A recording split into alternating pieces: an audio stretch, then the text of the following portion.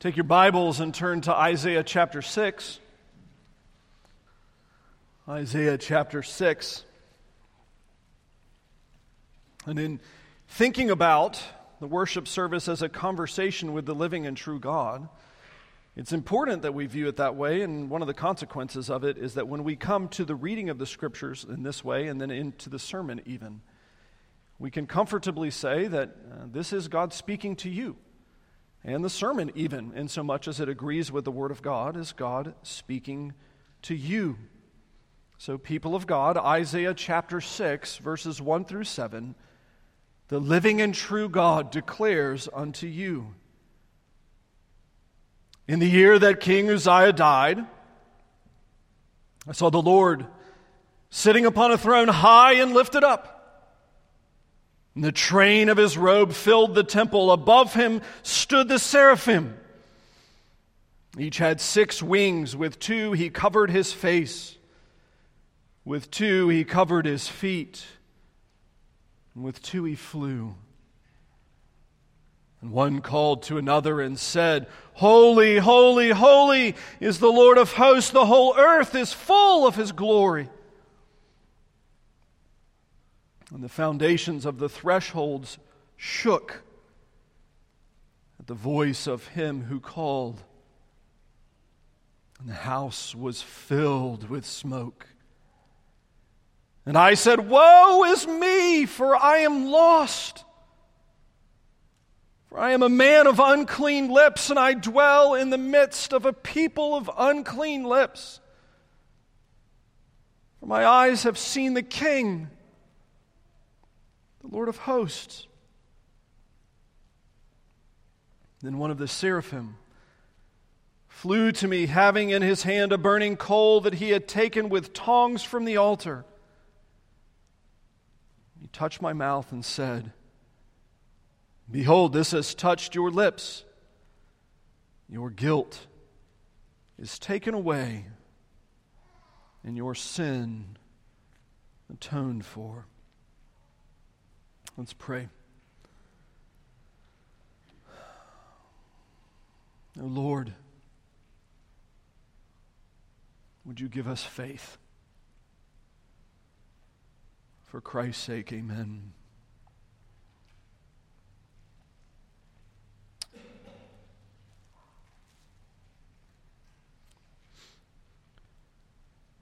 I like to consider the consequences of the world in which we live.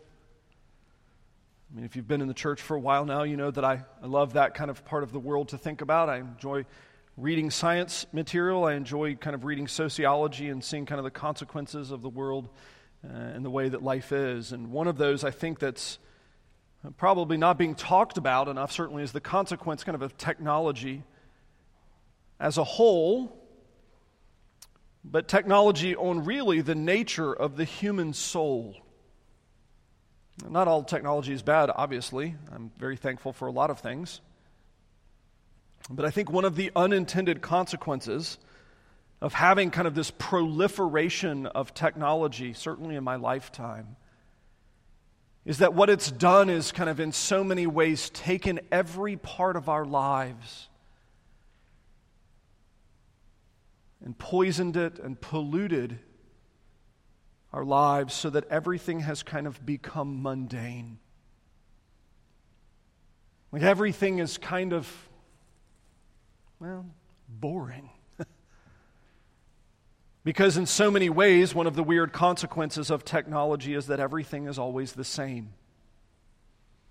We're never away from our email. We're never away from our texts. We're never away from our phones. We're never away from being on call. We're never away from being on duty. We're never away from Twitter. We're never away from Instagram. We're never away from TikTok or Snapchat. We're never away from Netflix. We're never away from HBO. We're never away from Amazon. We're never, ever away. And one of the byproducts of this kind of unintentionally, and I think in a way that most people don't even think about or realize, is that it's taken pretty much all of life, our highs and our lows, and it's kind of reduced them all to something just slightly below midland, so that it's just a life of just inane mundane forgetfulness. It's why I suspect so much of our culture is constantly manufacturing some sort of faux outrage. It's an attempt to chase something bigger than the ordinary. Something bigger than just the mundane, blah, room temperature water of life. And I'd love to pretend that that stays kind of out there, outside, but it has in so many ways leaked into the church where we are, more often than we would like to admit, a people who think of Christianity in those same terms of the boring, sameness, mundane, room temperature water. Which is extremely inconvenient when we get to passages like this. I think this is probably my favorite passage in the book of Isaiah. And I think probably more than most that we read, it challenges how we even think about life at all. Because there's nothing in this passage after the first 6 words or so in the English that's mundane. Everything is fantastic. It's foreign. It's other. It's holy. And as a result, a passage that tends to make us wrestle and struggle. But I do enjoy where it starts, remembering that we've talked about the first 5 chapters of Isaiah largely function as the introduction. He's been like a master author, the one that he is, telling us kind of where he's headed and what he's talking about. And it's been this kind of series of contrasts of wrestling through our God who's building something great and beautiful and enjoyable and blessed and delightful, and the people of God which have betrayed him and turned from his beauty and turned from his grace and turned from his goodness and are destroying both themselves and the world around them. And in the midst of this conundrum of God's building and God's people destroying, his wrath comes in as the great purifier. That's the backdrop of where we get to chapter 6. And it starts with words that we, as again, most of us not knowing our Bibles super duper well, blow by. I mean, we know these words, many of us, as the words that introduce us to the interesting part. In the year that King Uzziah died. Well, okay, I read that and then I'm into the rest of it. But that actually would be a very significant thing kind of in the portrait of Israel because of who Uzziah was and what he represented for them. Uzziah was made king at 16. He reigned for, I think, 52 years, if I've got my memory right on that one. First part of his reign was co-regent with dad. The latter part of his reign was co-regent with son. And the first part of his reign was done with the prophets actually guiding him, Zechariah being one. He was, by and large, known, especially at the beginning of his life, for being a both good and great king. He was the kind of man that if you were a Jew, you would have probably pinned all of your hopes on. Here's the teenager that showed up.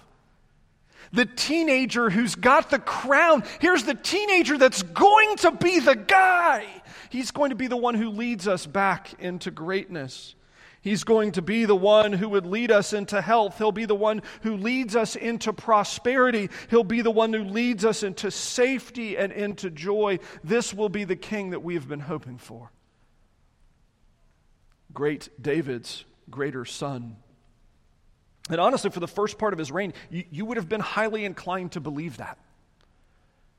You have a northern kingdom that's a disaster. They've turned from God. And here you have what seemingly at the beginning is a great king. The problem is, while he begins well, he doesn't end well.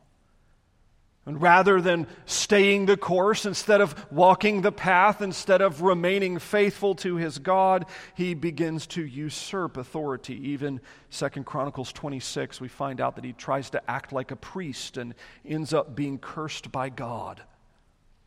and spends the end of his reign. Why his son has to be regent with him is because he spent the end of his reign with leprosy, hiding away with no other humans able to see him or talk to him. He was an object of the wrath of God, even as a, quote, good king.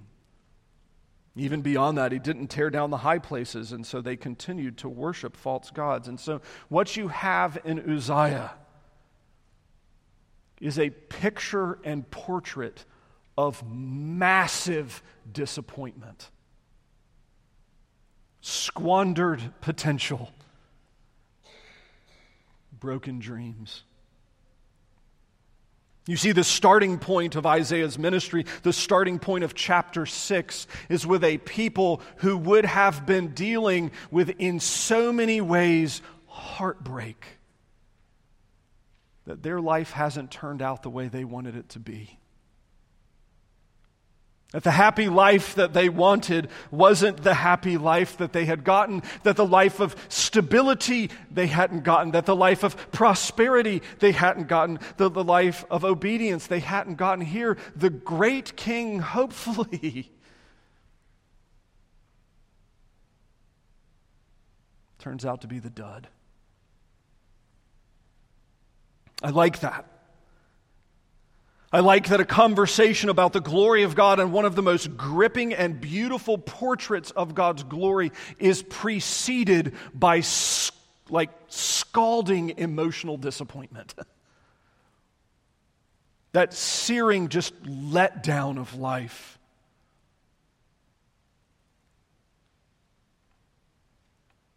The disappointment that I didn't want to be here. I never wanted my life to look like this. I find that comforting because in a room this size, it means we have some that find themselves in that condition today. Whereas they contemplate their life, I never wanted it to be this way. I didn't want to be this kind of person.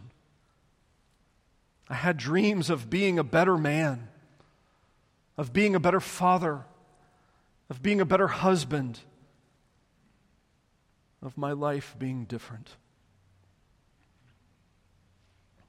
Going back to kind of the mundane consequence of technology, I think that's so much of where we live is we live with this very real disappointment that our lives are not what we want them to be. And so what we try to do is distract ourselves with entertainments.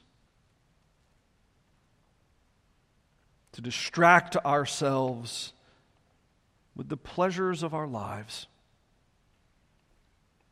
Jude says we distract ourselves with the pleasures of our senses, of our flesh, our bodies. And I love that kind of part of what we see in Isaiah 6 is really the right remedy.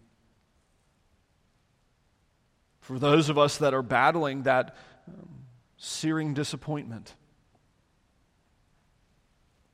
that perhaps even frozen part of our heart that lives with just the discouragement of it's not supposed to be this way. This is not what my life is supposed to be. I wasn't supposed to get that disease. I mean, I know it's common, but it was supposed to affect other people. It wasn't supposed to affect me. My marriage wasn't supposed to look like that. I mean, it's other people's. It's not mine. That it's with that backdrop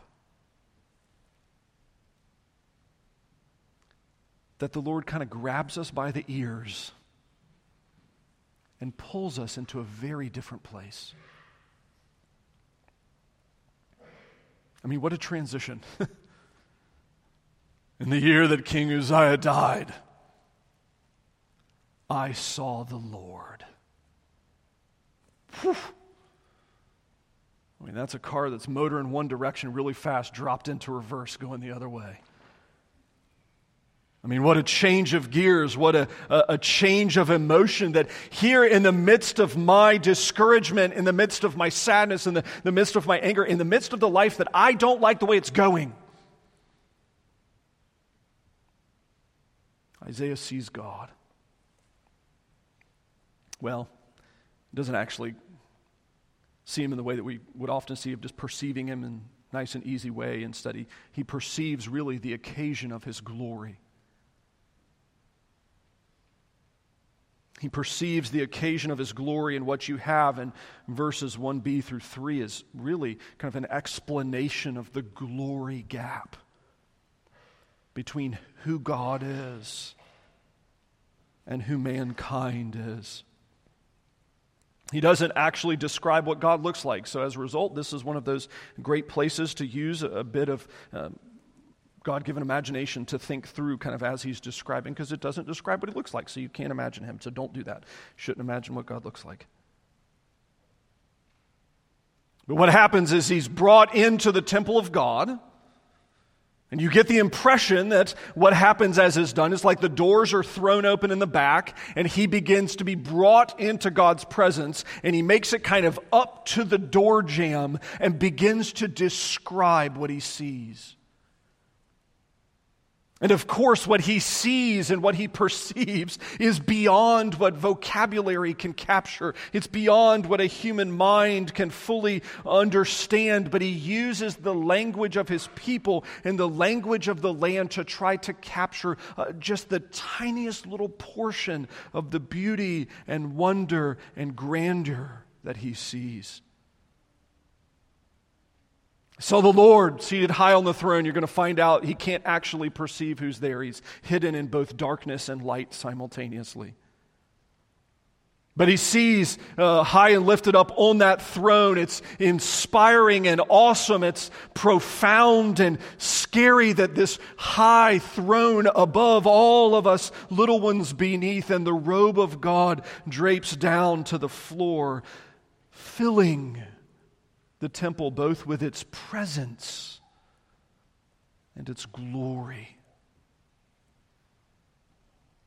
The heaviness of the presence of God. Verse 2, he begins to describe the servants that God has appointed to function in his holy throne room, where God is king, seated on his throne, high and lifted up. Now he goes to describe the servants, and so he uses what's functionally an invented word. The seraphim, we don't translate it really very well because it means the burning ones. It's the burning ones. It's not a title. It's a descriptor of what these creatures are, and as the best we can tell, they're creatures composed by every indication something similar to fire. I don't know. Maybe it looks like that. Maybe they actually are. I don't know. I can tell you that everybody that sees them says they look like they're on fire. That's a pretty cool servant. And then when it's describing what they look like, they have 6 wings. And their wings begin kind of a lesson in glory. That here, these creatures, that for every indication, we're going to say, are composed in some fashion of the most purifying fire you can imagine. And they themselves are so inadequate to the task that they are like, I'm out, I got to hide. I can't be in this. It's too big.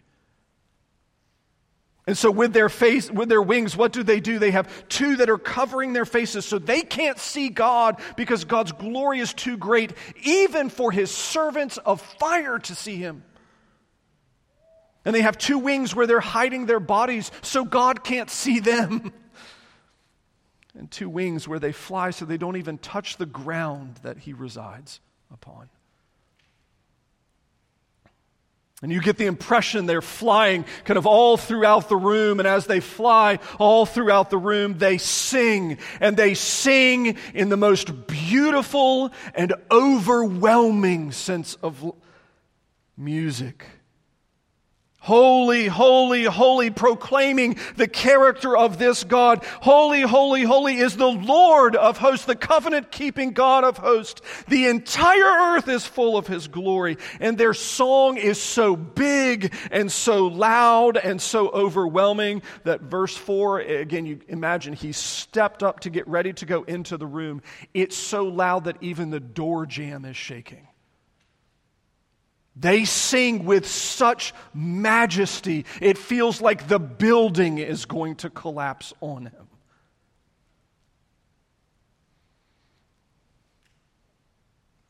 And oh yeah, by the way, The entire place is filled with smoke. It's filled with the glory of God. This is probably, again, referencing Psalm 18, where God hides in darkness. He uses the smoke to cover his glory.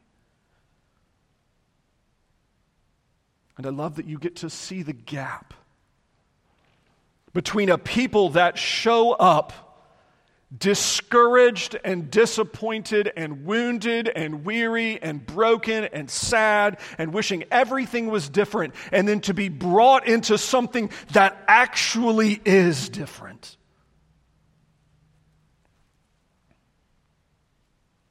The very glory of God.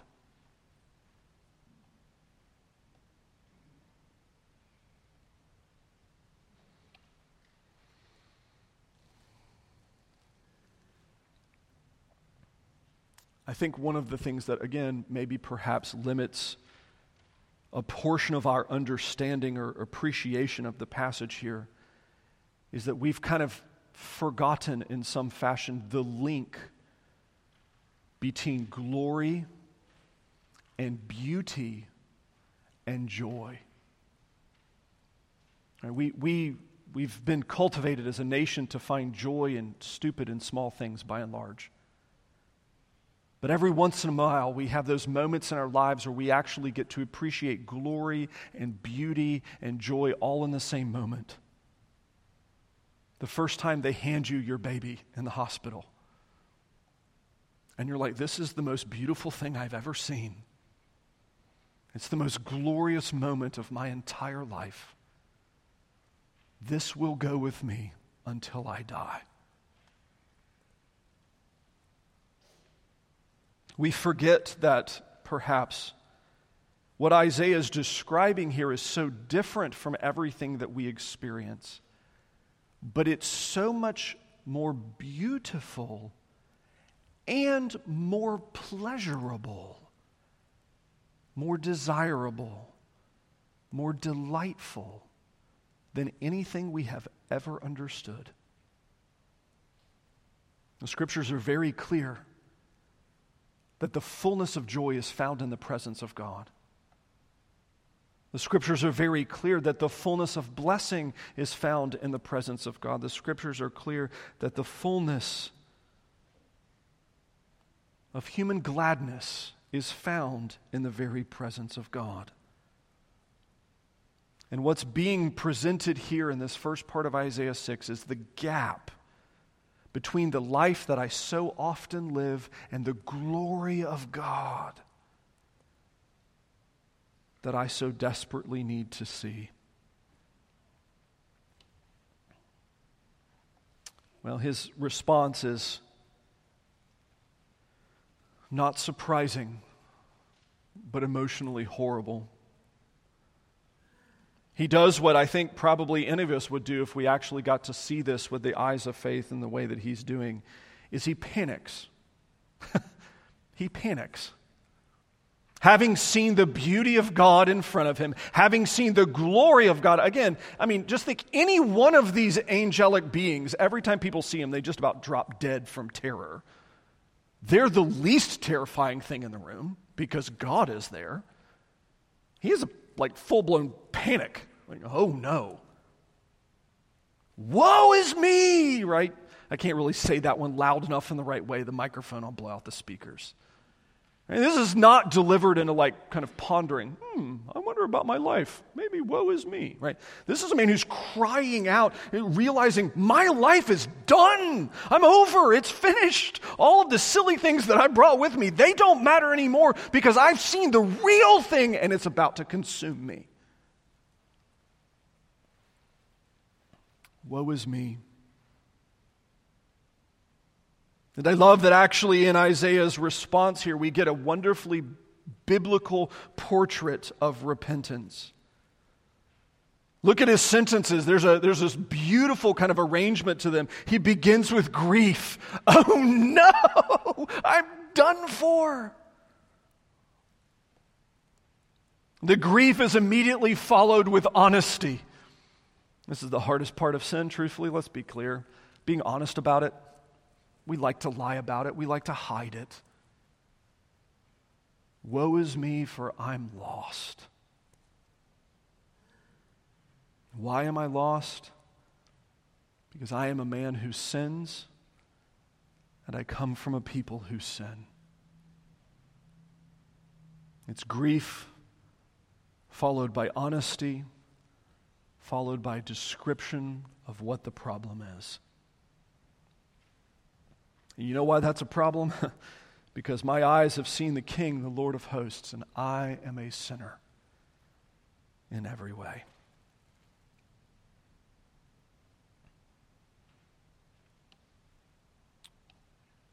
I suspect, if we're going to be honest, most of us in the room probably don't relate emotionally to verse 5 very well.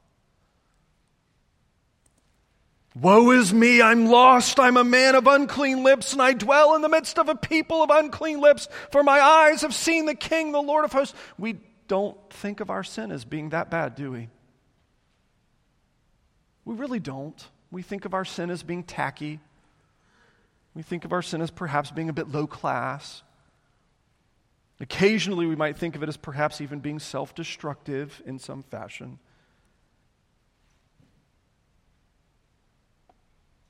But we've lost this idea that our sin in some fashion is a violation of the glory of God. A glory that in some fashion I was designed to be a participant in because I'm made in His image. I'm made in the image of this glorious God. I'm supposed to be a partaker in that through Christ Jesus, and my sin is striking at that very reality in my life. God's blessing, God's glory, God's presence, His very being with me. My sin, big and small, heinous or seemingly not, major or minor, known or unknown, public or private, my sin is the problem.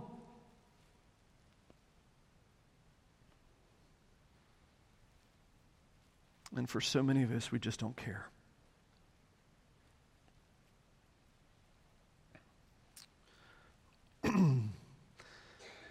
Very quickly. Verses 6 and 7 are both a reality and in many ways a prophecy, a foreshadowing, a sermon in their own right, a lesson. Isaiah acknowledges he's a dead man.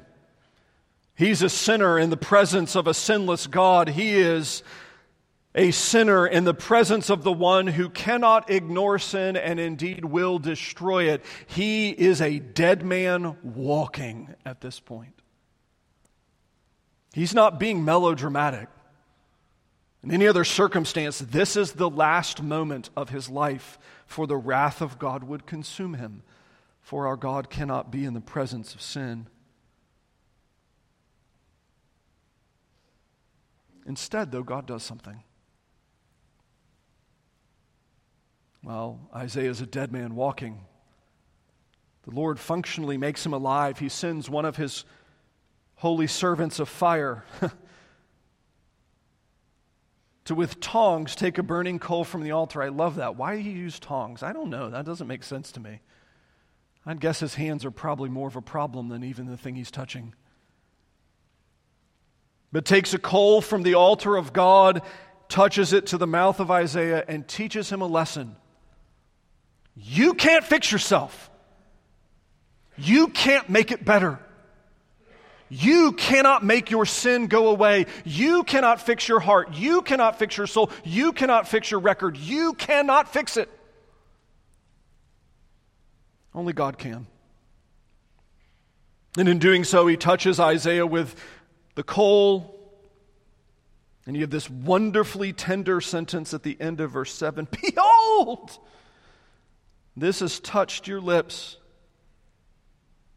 Your guilt's taken away, and your sin atoned for. God teaches him that if sin is going to be fixed, it has to be God that does it.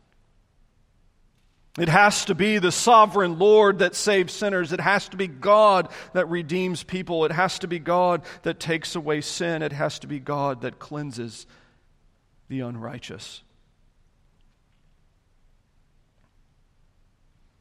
And I love that this is setting us up, really, for the New Testament, isn't it? It's setting us up for the kind of first big surprise.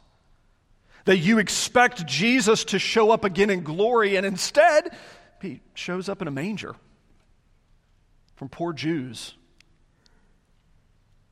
And instead of living the great and grand and glorious life as King of the Jews, which he was, he lives as a suffering servant until he's taken to the cross, where he willfully and freely gives up his life so that he would be the one who resolves the wrath of God for us.